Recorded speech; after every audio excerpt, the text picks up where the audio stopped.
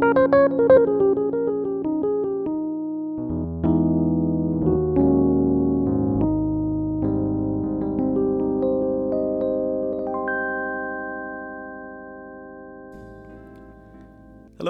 welcome to episode 3 of Wholesome Chats. This podcast is a passion project of mine. I've been aiming to increase the frequency with which episodes are released, but I've been really particular with the quality of the recordings and the order of the guests that I have. As always, the aim is to bring along guests that have taught me something important, not to talk necessarily about the things which they've taught me, but to explore how they think and discuss pertinent subjects. In this episode, we will explore leadership, imposter syndrome, diversity, generational changes, COVID-19, and self-care. We've quite the agenda, so buckle up. I'm lucky today to share the podcast with one of the women I admire most and have learnt a great deal from. Shilpa is the director of a local branch of Samaritans. Samaritans has thousands of volunteers and supports millions in the UK that need it 24 hours a day, every day of the week. While directing an organisation of volunteers, she is also a CEO in her professional life, and the list of amazing things she invests her time in is too long for me to do it justice. As a guest of the podcast, she is here today as a human with an opinion on any subject that we discuss today, not in an official function representing the charity or the organisation she works for. Her opinions are her own. Thank you for taking the time to chat with me today, Shilpa. In your own words, could you tell us who you are, your background, and what you believe leadership is? So thanks for having me on today, Haldane, and that was a lovely introduction. It was really kind. So I'm Shilpa. I am an East London girl. I've lived in East London for all my life. Grown up around kind of a family business, so family is really important to me. I love my life, I love my friends. I feel like at the moment I'm in a really lucky place, and I appreciate that that's quite a privileged place to be. But I love my job. As you said, I'm a CEO of Kent LPC, which is a local pharmaceutical committee, and I really enjoy my volunteer role as the branch director at Waltham Forest. So you asked me what I believe leadership is. And for me, I think leadership is about guiding and influencing a group of individuals to come together for a shared vision or a goal. What I will say is that there's kind of different types of leadership in that sometimes that vision and goal is an organisational vision and goal, and that can be very different to when it's maybe your own business and it's your own vision and goal that you have. So I think leadership is very different, and there's so many different ways it can be described. But essentially, it's about getting together a group of people and leading them through a journey to get to where you need to get to. Cool. I think that's a really great explanation, and it's a sign of experience when you can take something complex and simplify it to something as simple as group of people, shared objective. That's great. I know that you wear multiple hats in your life, and I like to start with some of those hats that entail a level of leadership. I want to start with your first ever leadership role. Could you tell us a bit more about what that was and what your experience of it was? If I'm really honest, I think it was when I went to nursery, and I was kind of the leader within my friendship group. So there were 3 of us that lived on the same road. Our parents all had businesses. So one of the dads would bring us to nursery in the morning and someone else would collect us. And I was always the one that was sort of, as we were walking to nursery, reminding them, like, did you bring your bag? Did you leave your teddy bear at home? I was always sort of, I guess, a little bit in charge. And actually, I had a nickname, which I really don't like now, but it was quite common in those days. I was the bossy one. So growing up, I guess even within the family, I'd be sort of, the nickname would be, oh, she's so bossy. And it's really funny because at the time it was like, for me, well, actually, I didn't see it as a negative. It was a bit of a family joke. It was, something that was very funny. But actually now, in the role that I'm in, it does make me wonder why we tend to call women bossy, but men possibly assertive, or men leaders, don't we? We sort of say, oh, he's great. Look at him leading his group of friends. He's going to be something important one day. But with a girl, it was very much like, oh, she's a bit bossy, and maybe we need to watch that a little bit. And I'm glad actually that my parents encouraged me to be myself and not to try and, change me and mold me into somebody that I wasn't, because I think that that's what's really led to me being who I am. But yeah, so although I believe that leadership started really young, my professional first job as a leader was as a store manager in a community pharmacy, and it was actually very soon after qualifying. So I did 3 years at university for my degree, and then you do a year's training under a qualified pharmacist. After that, I literally went out and worked in different pharmacies within this organisation for a month, and a store manager position came up. So the area manager came to me and said, would you be interested in running the store? And I was absolutely like, yeah, I'd love to do it. Love that opportunity. It's what, during my pre-registration training year, whilst I had to learn about medication, how to interact with patients, I was also really interested in the payroll side of the business, the HR side of the business, the retail side of the business. And I was really lucky that my pre-registration tutor was the store manager of a very large store, and he trained me on everything, not just the pharmacy side of things. So Right. I mean, I'm blown away that you can trace it back to nursery. Your first experience of leadership. My next question was going to be, take us through a journey that got you to your leadership position. But if it's as far back as nursery, I kind of have a different question in my mind. Knowing that for you, it felt like something that you saw the signs of fairly early. Do you think that leadership is something that is nature? It comes about sort of natural to certain individuals. Is it something that is nurtured, that you train and you develop over time, or perhaps a mix of both? Like, what's your thinking around what makes someone a leader? I think that's a really good question. And, when I explained that I felt that I was a leader at nursery, I didn't know that at the time. Obviously, you go to nursery, preschool, you don't know what kind of person you are. It's other people around you. So that's where I guess it becomes nurture, doesn't it? That other people around you tell you what that behaviour is. It's so I think for me it's a bit around at that point I was an only child. My sister wasn't born yet, and I was predominantly around adults, and my mum and dad had a newsagent, a retail business. So often, because of childcare, I would just be sitting in the shop. So I feel that maybe it's the influence of all the customers that used to come in, adults, and they all used to talk to me like an adult, even though I was only 3, 4, developing, learning to speak, etc.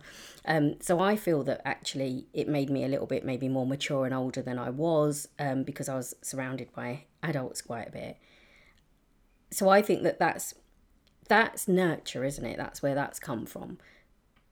And I guess there is a bit around actually, when you look at people that are parenting and you look at the way people raise their children and I think children, maybe there is a bit of nature, that there are certain traits that people are born with, but I think it's the nurture that will help either develop them or stun them, I guess, and kind of, push it out of them. So I think nurture is really, really important. But I think for me, it was my surroundings that kind of always led me into that sort of leadership role. I could see what my dad did in his own business, what my mum and dad did, and how they were with people, and how they were with they didn't used to have many staff, to be honest. They pretty much ran the business on their own. But I could see that my dad was leading, going through change when business was changing, when things were changing, and just kind of just taking the ball by the horns and getting on with it. And I think that for me was nurture, because that for me was taught, wasn't it? It was something that I was taught by my family. Right. And looking at that sort of the nurture side of it, and then looking into it in practice in a professional context, what would you say you struggled with most when you first took on that leadership position in a professional context? So I think for me, it goes back to, I think you develop into being the person that you are. And your family accept that because your family have grown up with you, they've been part of that journey. And throughout life, you make friends along the way, and your friends also accept you because you choose your friends, don't you? You choose the people that you hang out with, the people that you have the most in common with, that know your behaviour traits. And I think the most challenging thing in the workplace is that you don't choose your colleagues. And as a leader, I was asked if I wanted to be a store manager in this store. I absolutely jumped up at the opportunity. But there was already a team of people working in that branch, and I didn't choose them. I didn't appoint them to those positions. And I think that the hardest thing that I've learned throughout leadership is around, you can't actually always be the person that you intrinsically are. You need to adapt your leadership style, and actually you need to wear about 6 different hats at work if you've got 6 people working for you, because every one of those needs a different interaction with you when you're trying to get everyone to the same result. So you've all got the same end goal, and for you it's really clear because you kind of go, right, this is what I need to do, A, B, C, and D and E to get there. And you share that with person A, and they're like, yeah, brilliant, I'm on board with that, A, B, C, D, E. But then, the second person will be like, oh, no, but I want to go A, C, D, E, B. And you're like, okay, and you have to learn to adapt. And I'll be really honest that I'm not saying I've always got that right, but I've learned that along my journey. Wow. So, I mean, a change in general is something that every human being really struggles with. And psychologically, it takes a great deal of mental gymnastics to accept that something that was no longer is, and the truth that made sense before no longer makes sense, and you kind of have to take in new information, adjust and move along and make better decisions. So everyone struggles with that. What was your experience of kind of first realizing that the one leadership style won't work for everyone, and you have to adapt to different people? How did you overcome that as a challenge? Did you have any strategies, or was there any sort of self-reflection? What was your process like? I think first of all it was being self-aware of body language, and again, I'm not saying that I always got it right, but actually if someone would often, in my first role, someone would come to me and tell me that another person was unhappy, and that's where I'd kind of look back and think, well, I don't get why they were unhappy. But then in my head I'd reflect on the conversation, and I wouldn't just reflect on the spoken word, but I'd reflect on, well, how did their body language look? And then I could see that maybe they had their arms folded a little bit, which, maybe they were a bit defensive to the change.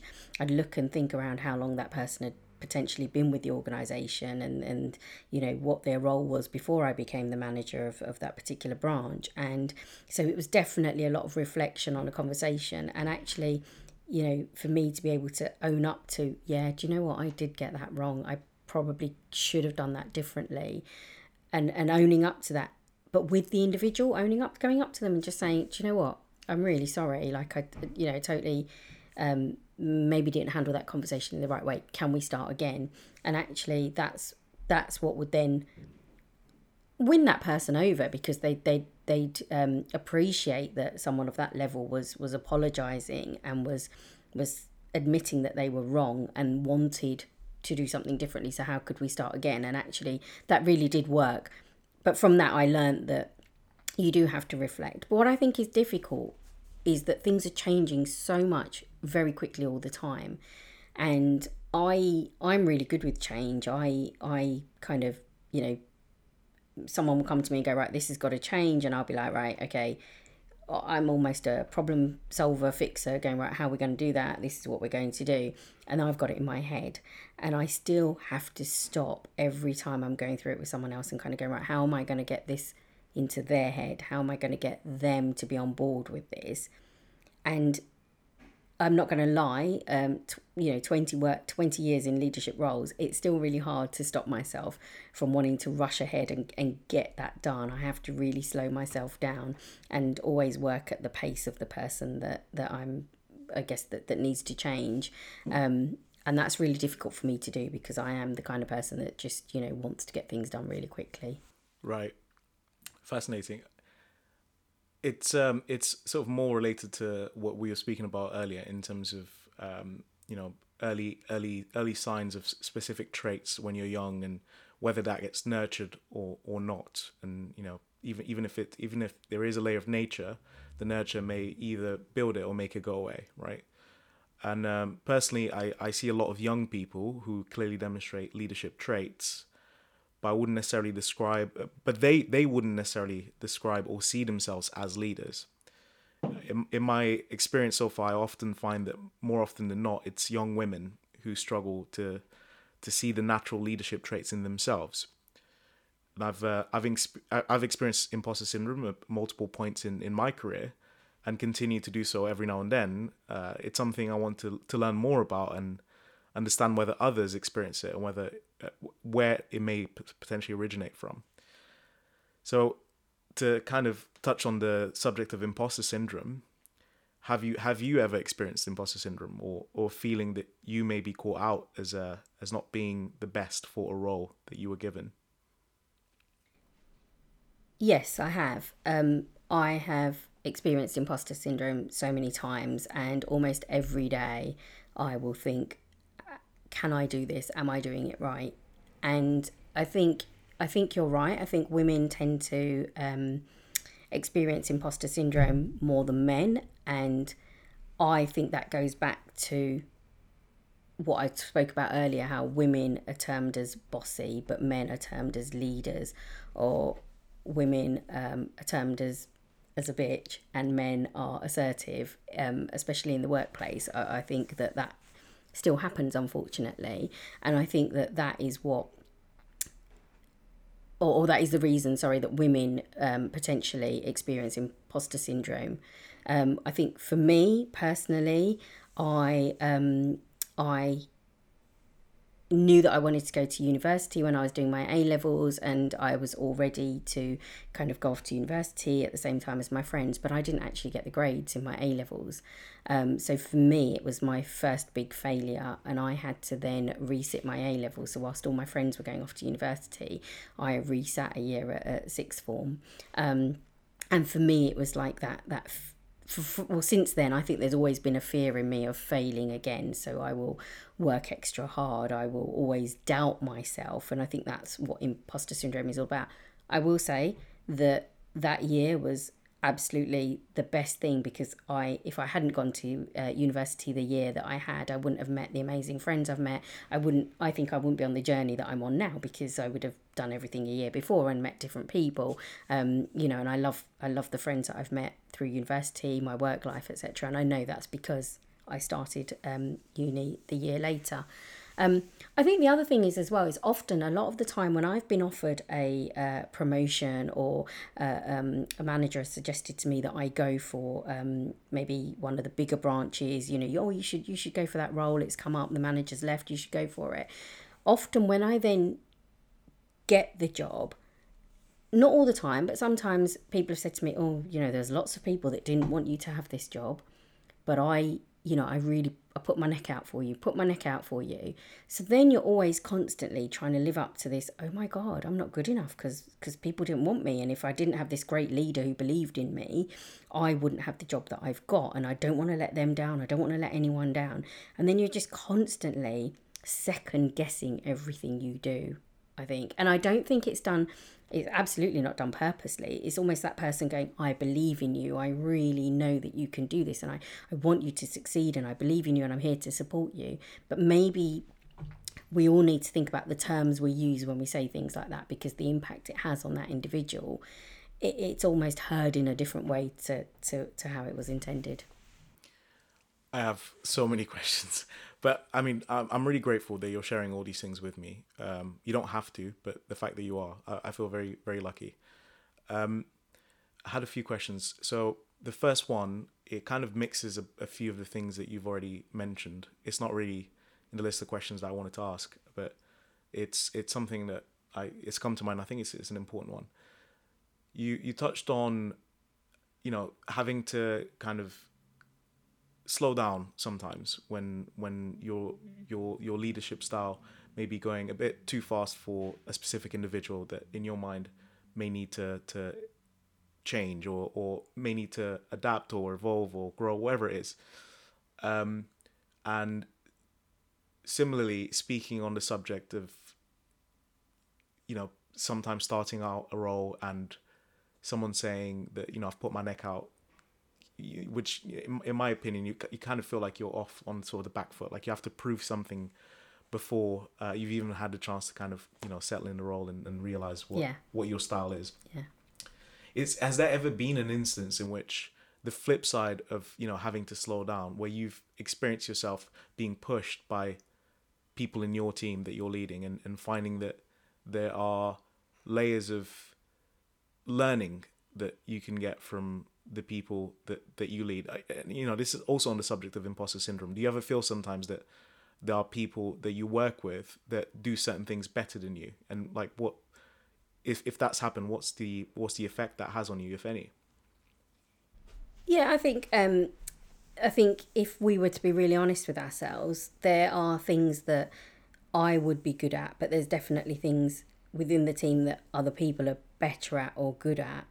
And I think it's really difficult when you suffer from imposter syndrome to almost kind of listen to someone else's idea, because deep down you know that it's better than yours. Deep down you know it's probably the right way to go.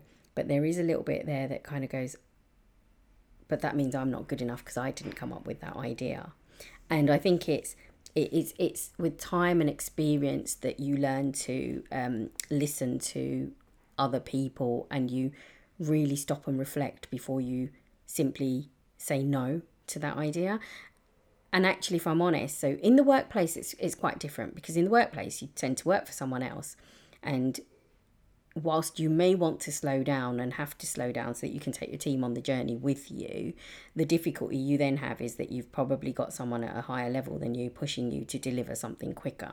So it's a real fine balance between how much can I slow this down before somebody's going to say, you still haven't done this, why haven't you done this? And you're that middle person, aren't you? You're trying to keep your bosses happy, and you're trying to keep your team happy. I think what's been really good for me is to be the branch director at the Samaritans. And for me, working with volunteers is very different, because they are not paid to be there. They are volunteers. And again, you've got the organisation, pushing down changes that they want to happen at branch level, and you've got a leadership team that you've picked. It's that's one of the good things with the voluntary role. You tend to pick your leadership team, but again, everyone in that leadership is very different. And while someone might be a real cheerleader, going, sure, but that's a brilliant idea, you'll have someone saying, actually, I'm not sure that that's going to work. And it's how do you almost bring everybody together, and how do you, I suppose, open yourself up to, well, actually, yes, let's try it that way. And I think I've become really good at doing that. I'm not, maybe early on in my career, I definitely, I'll be really honest, I wasn't very good at doing that. But over time, I've definitely become better, because I have worked with some amazing people who have been in my team, and, listening to them and taking some of their ideas is brilliant, because actually they're going to lead that project better. They're going to get their colleagues on board, and you're going to get the result that you want, but you're actually going to get it with a lot less work from yourself, but someone else driving that for you. And what I've actually seen in the workplace as well, I've seen so many of those, they used to be my team leaders, and I've seen so many of them actually still working in branches as store managers now. So there's a big pride piece there around, actually, I helped them through their journey to get there. But they were people that worked with me, and in the voluntary role it's very different, because actually a volunteer can go, do you know what, I don't want to do this anymore, I'm going to walk away. So you've definitely got to slow down. You've got to appreciate that people are volunteering in their own time as well. So in the workplace, you send an email Monday morning. I think now, unfortunately, you expect a reply by Monday afternoon, otherwise you say to yourself, what's that person doing, it's not on. I don't think that's right, but that is the habit we've all got into. In a voluntary role, you can send an email on Saturday evening, and you might not get a response till the following Sunday, but you've got to accept that, because that person is doing that outside of their regular life. So yeah, I think the two roles are quite different. And I think, going back to your question, I think it's taken time and experience for me to be able to open up and kind of I guess support other people with their opinions and ideas, and take them into account with everything that I do. Fascinating. So if if let's say someone that reports into you or a friend that started a new leadership role, and they come to you and they say, Shilpa, I know you have loads of experience. Recently, I've been feeling like an imposter, and I'm feeling like I'm doing so much that people are going to find out is not good enough, and I'm going to be caught, and I'm really anxious. But similarly, I want to make sure that while trying to prove myself, I'm not getting in the way of allowing my colleagues to shine, and I'm making sure that I'm considering good ideas. I'm not too focused on my own anxiety to that I start to get in the way of other people's success. What would be your advice to that friend? What would you say to help them start to overcome some of those challenges? There's two things there. I think there's well, one of the things I would advise, and this is something that I'm really lucky that I've got a group of people around me who I can go to and kind of say to them, this is how I'm feeling. I call them cheerleaders. So I've got a group of people that are my cheerleaders, and I know that I can go to them and they'll be honest. They'll tell me if I haven't done something right, but actually the majority of the time they tell me how amazing I am, and there is nothing better than that feeling. But you've got to believe them. So someone can tell you that, but you can still, kind of go, oh, but they're just saying that because they're my friend, or they're just saying that because my sister, or they're just saying that because, they used to work for them before, etc. So it's really important, I would say, to any current leader or new leader, you've got to have a group of cheerleaders around you. And those cheerleaders should be people that you admire, that perhaps have mentored you, but that you have always felt that have done a good job in either their career or whatever they do in their life. So I think that's really important. I think that you should never take credit for anything that you haven't done, and that's something that's really important to me. So in the organisation I work for at the moment, I work with somebody who is brilliant, and I'll sometimes say, can we do this? And she'll come back to me and go, oh, would you mind if I did it this way, because it'll be easier and it'll get, and I'm like, oh my god, that's brilliant. And then if the team say, oh, that was really really good, I'll be really clear to say, oh, that wasn't me, that person did it. And I think that goes a long way for the team. It's so important to not take credit for anything you haven't done. However, you can take credit for that's the team you lead, and it's you that have inspired them to be able to make those decisions, or to have the confidence to come to you to say, can I do things this way, rather than not being able to come to you. So I think that's really important as well for a new leader to, if someone is shining in the team, to know that they're shining because of them as well. So yes, they're shining, they're great, and it's really important to acknowledge that, but they're doing that because they're working under a good leader. And I think that's really important as well. And you almost forget that. You almost think, oh my god, that person's brilliant and I'm not so good. But they're brilliant because you're good. So I think that's really important. But I think I couldn't say enough about having a group of cheerleaders around you. And I would also say, try not to compare yourself to others, because I think we're all guilty of that, and I think social media has a huge part to play in that. LinkedIn in particular, from a professional point of view, I follow or have lots of connections on LinkedIn, and sometimes I look at it and think everyone is doing such amazing things, and why am I not? And then I talk to those people and they're like, well, we've actually got a social media team that runs our social media. So I didn't post that on LinkedIn. They posted it. So a bit of it is like, I'll do stuff that I won't post on LinkedIn. Not on purpose, but I don't get time because I'm so involved in the project. I don't post it. And then when you've moved on to the next thing, I always think, oh, there's no point posting that. That's so last week. But I think that's a big thing as well that you need to really be aware of, is comparison to others. There are amazing people out there and everyone is amazing in their own way. But actually, maybe write down on a piece of paper the things you're good at and read it and keep reading it and keep reading it until you have that memorized. That's such a great answer. That's an amazing answer. Like, I can't stop smiling. That's such a good answer. Oh. Earlier we touched a little bit on, say, the differences between a young woman or a young girl demonstrating a certain type of behavior, like, let's say, natural leadership traits, and the response that she may get versus, say, a boy or a man. One being bossy, the other one potentially being or assertive, and one sort of being discouraging, the other one being fairly encouraging. And you and I have spoken about diversity and the massive opportunity there is for there to be more representation in leadership positions pretty much everywhere. And diversity here not necessarily just meaning gender, but all other types of diversity. And on the subject of diversity, equity, and inclusion, what are some of the steps that you take to make sure that you're being an inclusive, as inclusive as you can as a leader?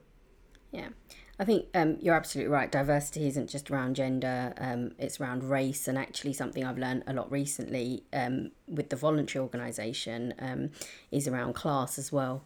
So if we look at the volunteers that tend to be able to volunteer, it's people that are, maybe that have been to university and above. And I think there's a big bit around, as a voluntary organisation, us looking at why don't people who haven't been to university necessarily volunteer with us. And I think it's partly a bit of a class thing that we don't often take into consideration, that, when we think about what we're looking for in volunteers, we're looking for people who have lived experiences often to volunteer with us, because that's always really useful. But people with those lived experiences maybe don't have the capacity to do so because they've got a couple of jobs, they don't have the time, or there's various reasons they haven't got that, as I said, those cheerleaders behind them encouraging them to go and volunteer.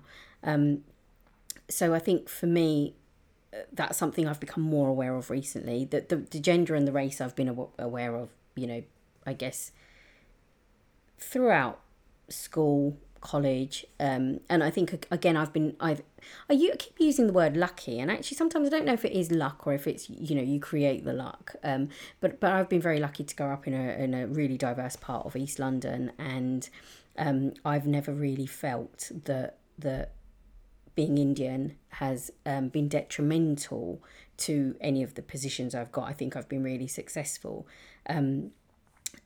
But I know it hasn't always been that way for others, for people I know and for people that I work with, people I volunteer with. So for me, there's a few things. There's around the people that I work with. I think it's really important to understand people. And I think that it's around understanding people's cultures and their religions, and getting to know them as a whole person, and really keeping an open mind and trying not to judge anyone. I think community pharmacy, I always say this to any people that I'm talking to, community pharmacy is exactly that word.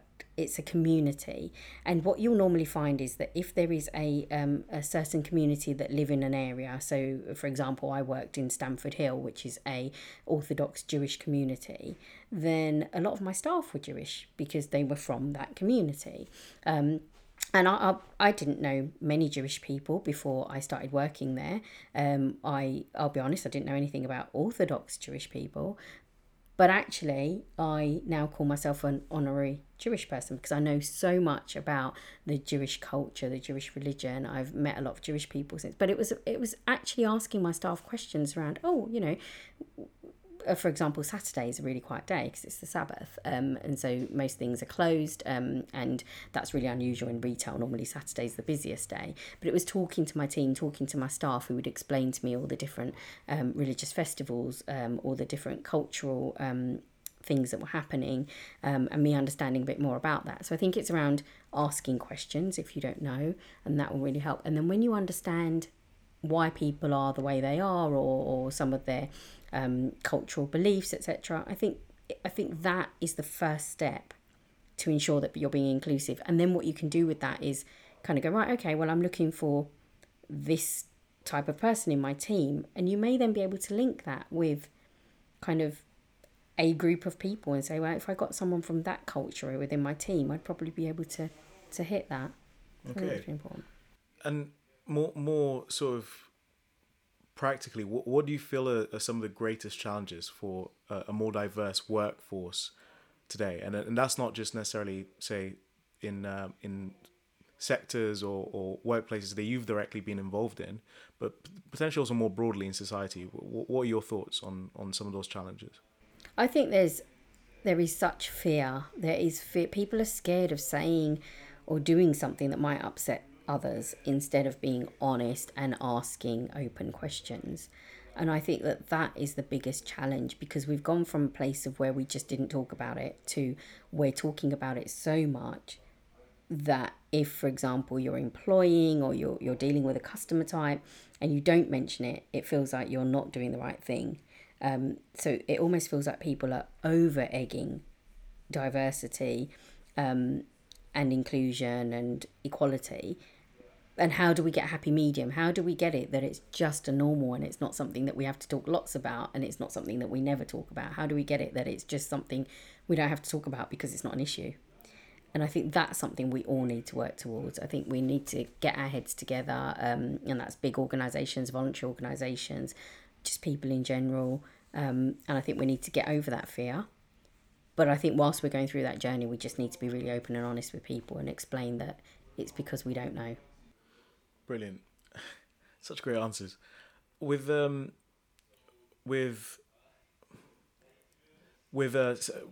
of these challenges, let's say even starting with the fear and let's start with the fear.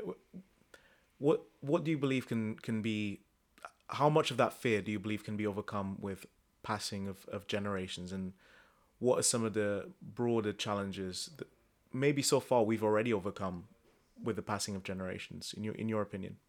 I think that one of the things I've noticed, if I look at my parents' generation, I look at myself, my sister's got twins, and I look at the way that they're being brought up, I think that we are more aware. And I think that we have an opportunity to be more aware. This will make you laugh, Heldon, but growing up, we only had 3 TV channels. Right. And now I'm sure there's probably like around 300 TV channels.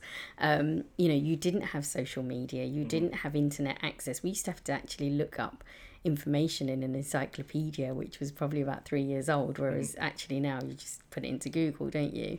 So I think that the challenges that were there before was it was a bit right, actually, if I didn't know it, it didn't affect me because you didn't see it.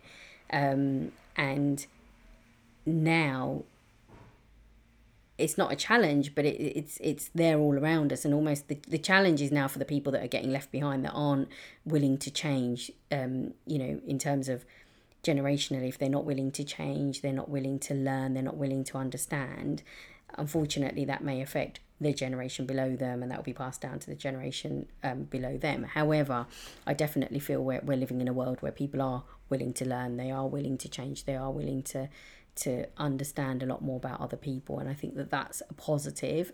Again, is it something we talk about? I like to do things really quickly. Is it happening fast enough? I'm not sure that it is happening fast enough.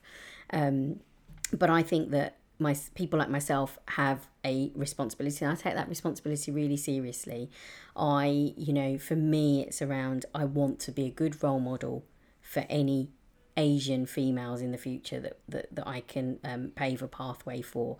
I want to make sure that I take time to mentor them. I want to give them the confidence to know that they can do what I've done, and I want to be that role model for my niece. I want to be that role model for my nephew. I want them to know that they can do anything, and I think it's really important that anyone in a leadership role takes that responsibility and ensures that they are always mentoring others. And it doesn't have to be formal mentorship. It can just be a conversation that you're having, that you're being open about, do you feel that race is an issue for you in the workplace, and helping them overcome that if it is? Or we talked about imposter syndrome. Do you think imposter syndrome is something that you're worrying about? And it can be simple things like, liking their posts on LinkedIn. We talked about social media, and actually social media is so important in building people's confidence. I think for younger people in particular, I say that actually, I put a post on LinkedIn about 6 months ago, and I literally was checking all weekend to see how many likes it had got. Because it was getting likes, it was getting really exciting. And I was like, oh my God, this is brilliant. And I could almost see what the younger generation... it's really important. Those likes are a real endorsement, and they shouldn't be. They absolutely shouldn't be, but let's face it, they are.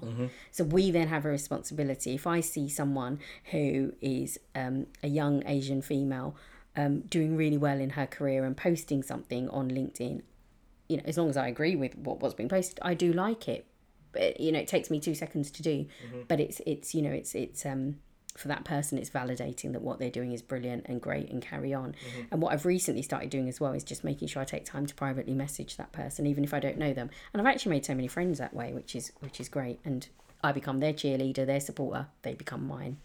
Wow, I love this. I feel there's a running theme here of one, finding your cheerleaders, and two, cheerleading others onto being better and growing themselves. I really like this concept of a cheerleader. I've not heard of it before, but it's something I'm definitely taking away with me. Cool. Personally, I think that you've pulled off an incredible feat in the past year, and one that I believe in some sectors would earn you some kind of medal. That feat being working in the healthcare sector during a global pandemic. I know you've been out directly. I know you've not necessarily been out directly working with patients, but is it fair to say that you have played a role in supporting the pharmaceutical sector during COVID-19? Yeah, absolutely. So you're absolutely right. I don't deal directly with patients, but in my CEO role, I represent 326 community pharmacies across the county of Kent. And throughout COVID, I've been absolutely supporting them, representing them with NHS England, with the CCG, with local other healthcare professionals locally, and supporting them through every step of the way. I feel like I've really been there with them. And, actually, towards the end of... the beginning of 2021, we did send out a survey to all our community pharmacists who we represent, and I did have some really good feedback that people felt supported and they felt that we were giving them the information they needed, etc. So yeah, absolutely, I've really, really played a role supporting them. And in that time of, I think you mentioned 300 community pharmacies, what would you say so far anyway has been the greatest lesson you've taken from working in healthcare in the past year? I think I've always known that, in the UK, we're really lucky that we have the NHS. It's absolutely fantastic. But the biggest lesson I've learned is how it's so important that we stay kind to each other, and that everyone has the same goal. Everyone wants to help patients. And it's really important that we, within the NHS or the healthcare system in the UK, we work together to do that. But I also think when you're working in any role where you're, I suppose, not directly working with individuals, but absolutely trying to develop services, schemes that make their life easier, it's really important that you take the time to talk to people, and you don't just launch into a work call. You ask, how are you? You get to know them. And I think as you build those relationships, at first I'm sure most people will say, how are you? I'm fine. Everyone does that. But actually, as you build those relationships, they will tell you, oh my God, I've had a nightmare week last week. And it's really important you take the time, especially because we're all working from home at the moment. We're isolated, it's lonely working from home often. And you don't have that real life interaction. You don't have those coffee machine moments where you'll speak to someone at the coffee machine and they'll tell you that last week their child got sent home from school because they were self-isolating, and it meant that they were trying to work while homeschooling, and everything fell apart. So it's really important when you're doing that over Teams or Zoom or any kind of virtual call or a phone call that you do ask those questions and you get to know people. I'm quite good at that. I'm quite a friendly, open person, and it's really nice that there's some people that I've not actually met in real life over the past year, but I do know about their family life. They know about my family life, and we know what's been going on. And I think it's nice to be that way, and for them to know that they can pick up the phone to me if they need me. Wow, I have two questions. One of them has sort of come up as you've been sharing that. Yeah. The first one is, in that time that you've led a team of pharmaceutical communities or local community pharmacies. You've also been the director of a charity. How did you do those both of those things at the same time? For most people, doing one of those things would be difficult. But you did two of those at the same time. What got you through it? How did you manage to pull that off? To be honest, I'm absolutely really well organized. It's a trait that I've had again since childhood. I'm the organized one. I make lists of everything. I have different as you know, we talked earlier, I've got a couple of phones, so that I've got different phones for work, a phone for Samaritans and a personal phone, just making sure that I check that regularly. So from a time point of view, absolutely it was difficult. I think actually, we were in lockdown, so it wasn't like I had any social life, if I'm honest, in that time. So socially, I wasn't going out, having to fit in friends, and I love all my friends and I do love fitting them in, but I didn't have to worry about that during the height of the pandemic. I think the hardest thing was around, in the role that I do, everyone in community pharmacy was really worried because, people didn't know necessarily what was going on, how serious how serious COVID was, what the implications could be. It was quite difficult at the beginning to get PPE. People were trying to keep their staff happy, but we had the same challenges at Samaritans. So with Samaritans, we because the public were more worried, we were definitely getting more phone calls or people wanting to talk to us.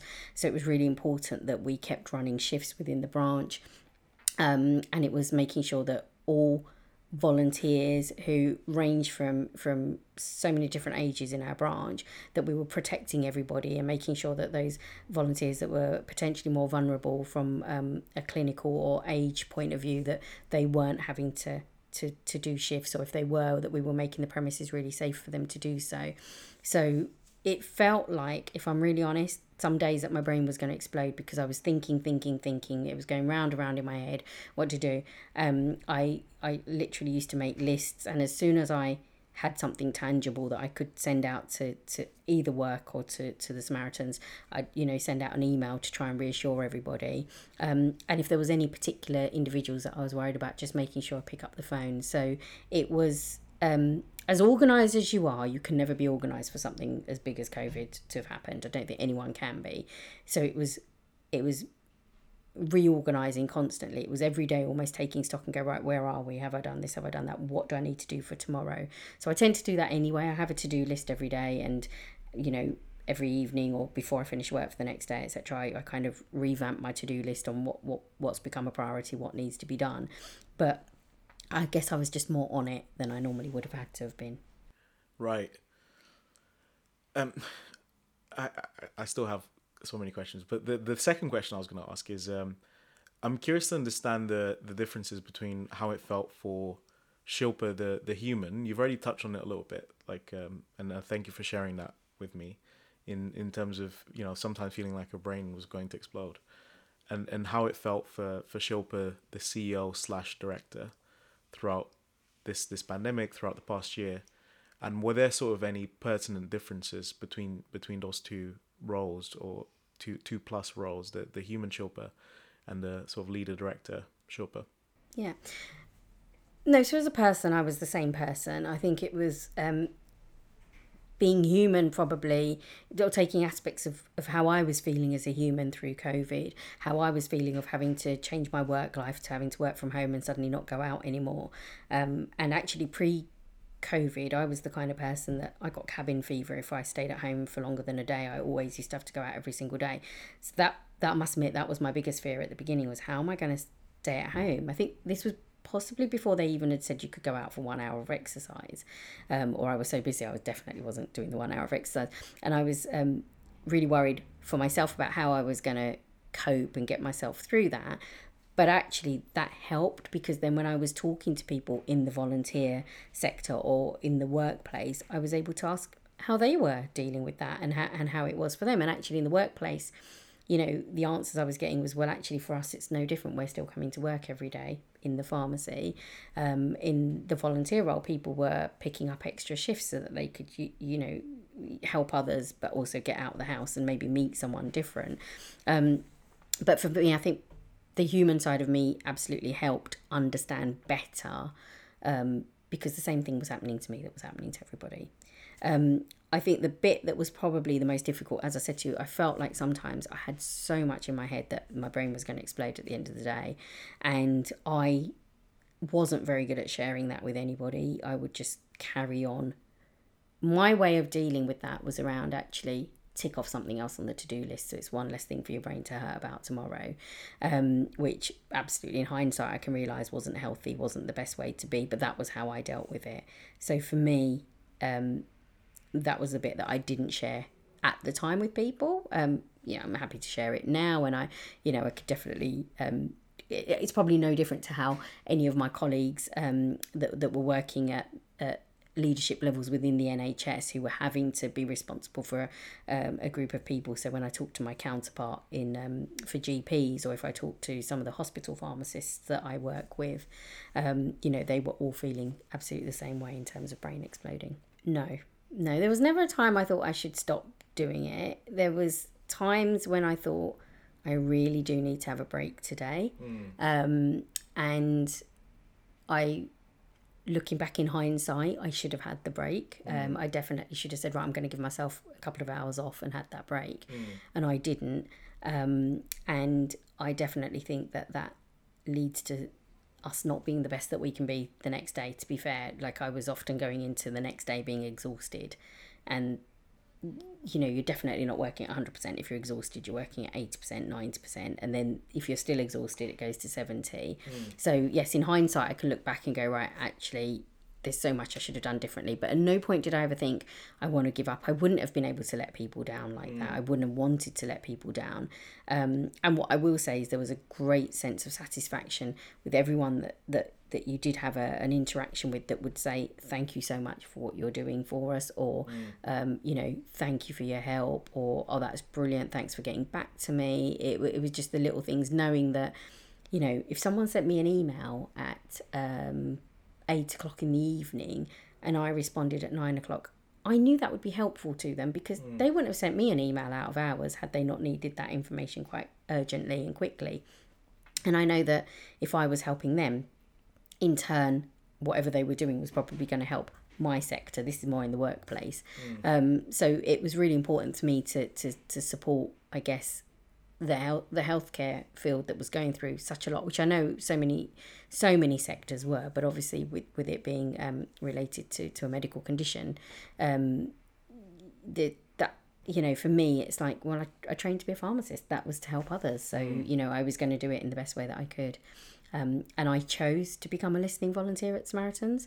When I was offered the position of director, the branch had put their faith in me to ask me to be that director, and I chose to accept. So I wasn't going to let anyone down at any stage. Amazing. I'm really impressed by your motivation and just generally how organized you are. I feel like I want you to write a book about just your organization strategies. And I want to learn as much as I can, because if it helps you do as much as you do, I think so many people can learn from that. My book would be very short, Haldane. It would literally be, keep it simple, write a list. So I've got 3 pages in a notebook, and the notebook I've got is brilliant. Yeah. I won't brand name here, but basically it's just paper, and right. you write on it, Samaritans and your list of what you want to do. Right. Kent LPC, my list of what I want to do, and I also have a personal list of what I need to do if I need to, do something with banking or something like that. And then you cross it through. And I think it's, for me, I haven't switched over. I've literally only at the beginning of 2020 really got into using an electronic diary for work. Before that, I used to have like paper diaries, but I use my just Outlook as my calendar and my diary. And I know there's so many people that use like all these different apps to organize everything, but for me, it's that if you wake up in the middle of the night and you feel a bit stressed and you think of something you've got to do, I don't really want to power up a laptop or turn on my phone to put that into my diary to do. Yeah. But actually with a notebook, you just write it in pen, don't you? And it's something you can then go back to sleep on. I do sometimes think like, it's amazing that people have got all these different tools, but all you need is a list, and every time you've got something, write something on it, a to-do list, however short it is. I think a list can be obsessive as well. I've now got a list of books that I want to read next. I've got a list of TV shows that I want to watch, because that was my one thing that I was really struggling with during lockdown. Everyone else was watching all these Netflix shows, right? And I was feeling so left out. And then there was, at the back of my mind, was like, how am I also going to catch up on all these life things that everyone's doing? What am I going to talk to people about when we're allowed out again? So that was always at the back of my mind. I haven't got time to binge watch a show, and everyone else is. But yeah, for me, honestly, it is just keeping a list, and also, I guess, you know what, things like my emails, I do have clear inboxes, and I file everything. So yeah, there is a filing system as well that's really important. I hear you. I think lists are very, very underestimated. It's like simple things for me, like shopping. If I make a clear list before I go out, not only is the shopping trip far more fulfilling and structured, but the meal that I cook is also far more tasty, because I've really thought about what I'm going to do, and I've planned it really clearly, and I've broken it down. So the doing it is sort of like just it's almost like an orchestra with a music sheet. You just follow the instructions, and you know, the rest is kind of you just going with the flow, but everything is already in place for you to know what to do next. And I find that I think it makes a huge difference. Absolutely. And I'm not brilliant, like I will make a list of shopping, but actually some people I know are really good. They'll actually plan their meals for the following week. I'm not that good. I'll plan, like, if I want a fancy meal or something nice that I want to make sure I've got the ingredients for that, but otherwise I'll just buy a few essentials and kind of try and figure out something. But actually, ultimately, if you want to be really organized, and also it's saving money as well. If you really want to be organised, save money and reduce wastage of food, the best thing you can do is kind of go, right, what do I want to make next week? And you buy the ingredients for what you want to make, and you know that if you're buying like lettuce and you're going to have lots left over, then you make sure that later on in the week you have a salad so that you can use it up. I'd love to get to that stage, but that's I'm not quite there yet. Yeah, you and I both. I still think I could be a lot better with simple things like meal planning and not, at times, not wasting food, because sometimes I'll cook something and I'll eat, like, I don't know, 70% of it, but 30% of it can go to waste, and that breaks my heart. I hate to waste food, for example. Yeah, I think just on that note, there are some apps that you can use that you can actually let someone know that you've got some food, and so people can pick it up as well. So so just have a look at that, and we can talk about it afterwards. But I definitely think again, during lockdown, I wasted a lot less food, because often you do your shopping, won't you? And then your friends will be like, do you want to go out for food? So you'd go out for a meal with them, and then that food would maybe go out of date or not be suitable to use. So I think that's something I definitely want to keep up, once my social life gets back to how it was before.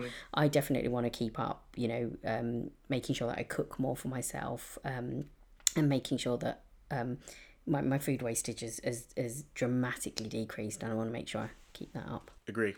You and I are on the same page. I wanted to touch on self-care a little bit. We've kind of spoken about it briefly, but wearing as many hats as you do, and making the world a better place as you currently do, I imagine, generally speaking, taking care of yourself is something you have to be fairly deliberate about if you're to make sure it happens. And you've already touched on some of those things, like taking a break when you need to, or just being realistic and actually accepting that you need to rest. What are some of the routines that you have in place to sort of regularly help you support your emotional and physical well-being? So I'm going to be really honest with you. I'm not very good at that. I'm not good at self-care. But I am constantly working hard to put this right. So during the height of the pandemic, work was really busy, and obviously, as we said, Samaritans was really busy. I was often, not going out for a whole day for any fresh air, and then I was just grabbing a quick bite to eat in the evening, and then getting back to work of some sort. And as I said earlier as well, it felt like sometimes my brain was exploding, and I know that was really unhealthy, and I know that well, in hindsight, that's definitely something I should have been doing something about. I was aware of it, but I wasn't doing anything about it. So I'm working hard now to put that right and to make sure that I am including self-care into my life, basically. And I think it goes back to, if you are the kind of person who makes lists, then it sounds silly, but put it on your list. Put it on your list to say, I'm going to do this for an hour, so you know that you've got to take an hour out of your day to do it. I think something I've done recently is I've signed up to the Samarathon. I'm not a runner, I'm not a jogger, but I'm doing a walk. I'm doing 4 Samarathon walks, so about 105 miles across the month of July. And part of what I'm doing as well is on my Just Giving page, I'm blogging each walk every day. So just a little paragraph of where I went, what I did, maybe a picture. Actually, my hobby is photography. I love photography, so just making sure that when I go for a walk, I am looking for things to take nice pictures of, which will, again, I guess, excite me about the walk or make me interested in the walk. And it's a habit I'm trying to get into. So if I go out for a walk every day for the month of July, I'm hoping that this is something I'll be able to carry on. The bit I'm not so good with, though, I'm using the walk to catch up with some work calls sometimes. So sometimes I'm like, actually, let's have a work call or a volunteer call. I think we spoke the other day. I was actually on my walk when we were speaking. And what I'd love to get to is a stage where I'm just walking mindlessly or mindfully as it is, and actually just taking in what's going on around me. But actually, if I'm not on the phone talking to someone, then I'm listening to a podcast, because I no longer commute to work. So my commute used to be an hour each way. It was a great time to listen to music or to podcasts, and I'm not doing that anymore. So I feel like, when would I find time to do that? So if I'm walking, I'll do that. But then a part of me is like, well, that is my way of relaxing and doing something different. So I think sometimes you've got to find what works for you. Okay, so your self-care is going to be different to my self-care. I know you're really into sports, you love running, that'll be your self-care. That, for me, personally, sounds horrendous and not something I'd want to do. And for me, walking is my self-care, or maybe it is catching up with a friend. I had a lovely catch-up with a friend the other night, and it was brilliant. It was for a couple of hours on the phone, and that was the best self-care ever, because we both offloaded to each other, we both giggled, we laughed, it was brilliant. So I think it's around finding what works for you. It's about not feeling guilty about taking that time out for you. It's really important that you do to take that time out, because it will make you better, it will make you more productive, it will make you better at supporting friends, family, whatever you need to do, just by having that time out. It's really important. And again, I think we have a responsibility to show others, especially when you're in leadership roles, that it's okay to take a break. And I think about, during the height of the pandemic, I was really clear to anyone working for me, I don't want you to work at all this weekend. I want you to switch off at 4:00 when you finish. Or, you did an hour extra there, make sure you take the time back. I didn't do that for myself. And I do think I need to start leading by example a lot more. Right. A few things that you touched on I wanted to go back to. So leading by example, you also mentioned that it's certainly something you want to get better at. What would you say are some of the things that you've learned in your time, and not necessarily doing that as well as you'd like to have done? And of those things you've learned, is there any advice that you'd give to someone to say finding themselves in a leadership role on the subject of self-care, based on your experience so far in balancing those two things? Yeah, I think for anyone starting new, it's around, you're starting a new leadership role, but that doesn't mean that you have to leave your old life behind, or and if like, for example, we talked about running. If running is something you do, however busy work is, that maybe running is your way of not only exercising, but actually having that thinking time for yourself, or having a goal to achieve, because you might want to run a certain distance in a certain time. It's around getting that fresh air. It's around sort of seeing the environment that is around you. So don't stop doing that. If that's something that you do, keep doing it, because all of that will help you evolve as a person. and take that with you. So take your self-care with you onto your new leadership role. If you're not great at that and you know that you can get bogged down with work or with what you're doing, then as I said earlier, you've got to pencil it in. You've got to make it part of your to-do list. You've got to find something you enjoy, make it part of your to-do list. And, if it doesn't always have to be exercise. It could be, you enjoy reading. So then if you are commuting to work and back, then, if you're driving, an audiobook. If you're on the train, then make sure you read so that you've got that real break between leaving home, getting to work. And then when you finish work, you're not just looking at your emails on your phone on the train on the way home. You're actually reading and taking your mind off it. So it's about finding what works for you, putting it on your list to make sure that you do it. And actually having, again, it goes back to having a few cheerleaders around you, and they'll recognise when you're tired or when you're a little bit snappier than you normally are, and they'll tell you when you need a break. And listen to them when they tell you. Listen to them, and do something about it, because you're not going to be the best that you can be if you don't look after yourself. 100%. That advice to me feels like it applies to everyone. Everyone can take something from what you said. Find out what works for you. Yeah. Is there anything that you would say that, let's say, a woman starting out in a leadership position, is there any advice that you'd give specifically to a woman that's perhaps slightly different to advice you'd give to anyone else? I think we talk about self-care around maybe taking time for yourself, but that isn't what self-care always needs to be. It can be around nurturing your confidence. So if your confidence levels have dropped, it's around, picking those confidence levels back up. And that's also self-care. Or it's around, if you get some criticism, it's around having that support network around you so you can really work out, is it true criticism? Is it something that you need to work on to become better at? Is it someone just being a little bit derogatory because potentially you're a woman and they don't like the way you said something, or they don't feel that it was appropriate for you to say something the way you said it?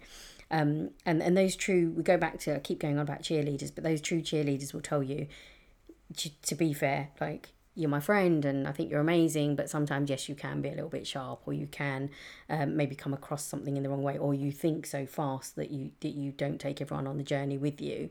And it's almost like it doesn't hurt as much when it comes from that friend, because you know that they are constantly telling you how amazing you are. So the time that they tell you that sometimes you can be a bit like that, or whilst I say it might not hurt, it might hurt, but you then can reflect on it and kind of go, yeah, actually, do you know what?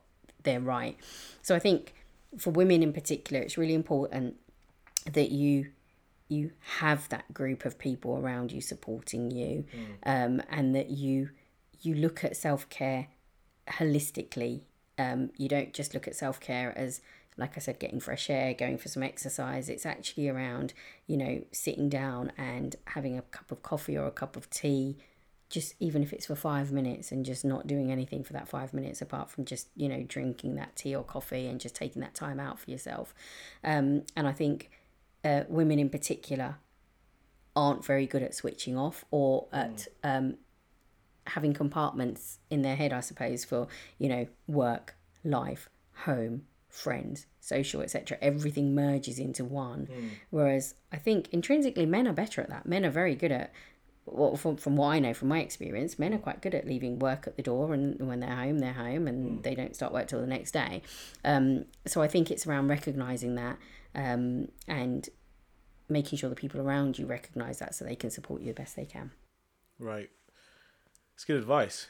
That's good advice. Sort of this holistic approach to self-care, and thinking about all the details and nuances that matter to you specifically. We're nearing the end of our chat today, so I wanted to say thank you for making the time to speak to me and for being as honest as you've been with me today. I know how busy you are, so I really appreciate you finding the time to be here. I wanted to ask you the same question that I ask everyone that's been on the podcast, and it's a pretty big question, so take your time to think about the answer. And the question is, what's the most important lesson that you've learned in your life that is worth sharing with the people listening today? Something unique to you. So I think for me, this is something I've I've obviously always done, but I've only really, really realised it maybe in the past year, is that I am such a people pleaser. And what I would say to anybody is that it's okay to say no. So I find it quite difficult to say no. I'm a lot better at it now than I was. But if someone asks me to do something, I will work really hard to be able to try and fit in doing that for them. But what I then don't do is look at what I've got going on elsewhere in life, and it often means something gives, and normally what gives is that time for me. So the time that I was going to take for myself is normally what gives. So what I would say to people is it's okay to say no. And also, I guess, thinking about myself, I think I'm a bit of a perfectionist, and I think I like to do a lot and I like to do it really well. But what I'd also say to anybody is that it's okay not to be 100% perfect all the time. We all make mistakes, and as long as we own them and learn from them, and as long as we always strive to be the best that we can be, then that's all that anybody can ever ask of us. And actually, it's all that we should ever be asking of ourselves. We should always just try and be kind, be the best that we can be. If we're going to do something, yes, give it our all, but don't let it consume every aspect of your life. That's my big lesson. One amazing point to finish the episode on. Don't be afraid of saying no. It's okay to say no. It's a lesson that I think sometimes, even when you've learned it, you kind of need to relearn it. So yeah, that's incredible. Thanks for sharing that with us. Is there anything else that you wanted to share with us today, Shilpa? No, I just wanted to say, Heldene, I'm a big cheerleader of you. I think that everything that you're doing is really amazing. I love that you have an interest in a personal interest in kind of having a podcast. I love the way that you plan what you're going to do, and you plan the way, like you said earlier, around the guests. And I think what you're doing as a volunteer at our organisation, Samaritans, is amazing. And, I often talk to you about your work life. So yeah, I just really wanted to say thank you for inviting me on. I feel really honoured to be on this podcast, and this has been a really good conversation. It's brilliant. I love 100%. We're both cheerleaders of each other, because I'm a massive cheerleader of you too. So Thanks for coming on today, Shilpa. Thank you very much for having me. All right, and that's it. Bye, everyone.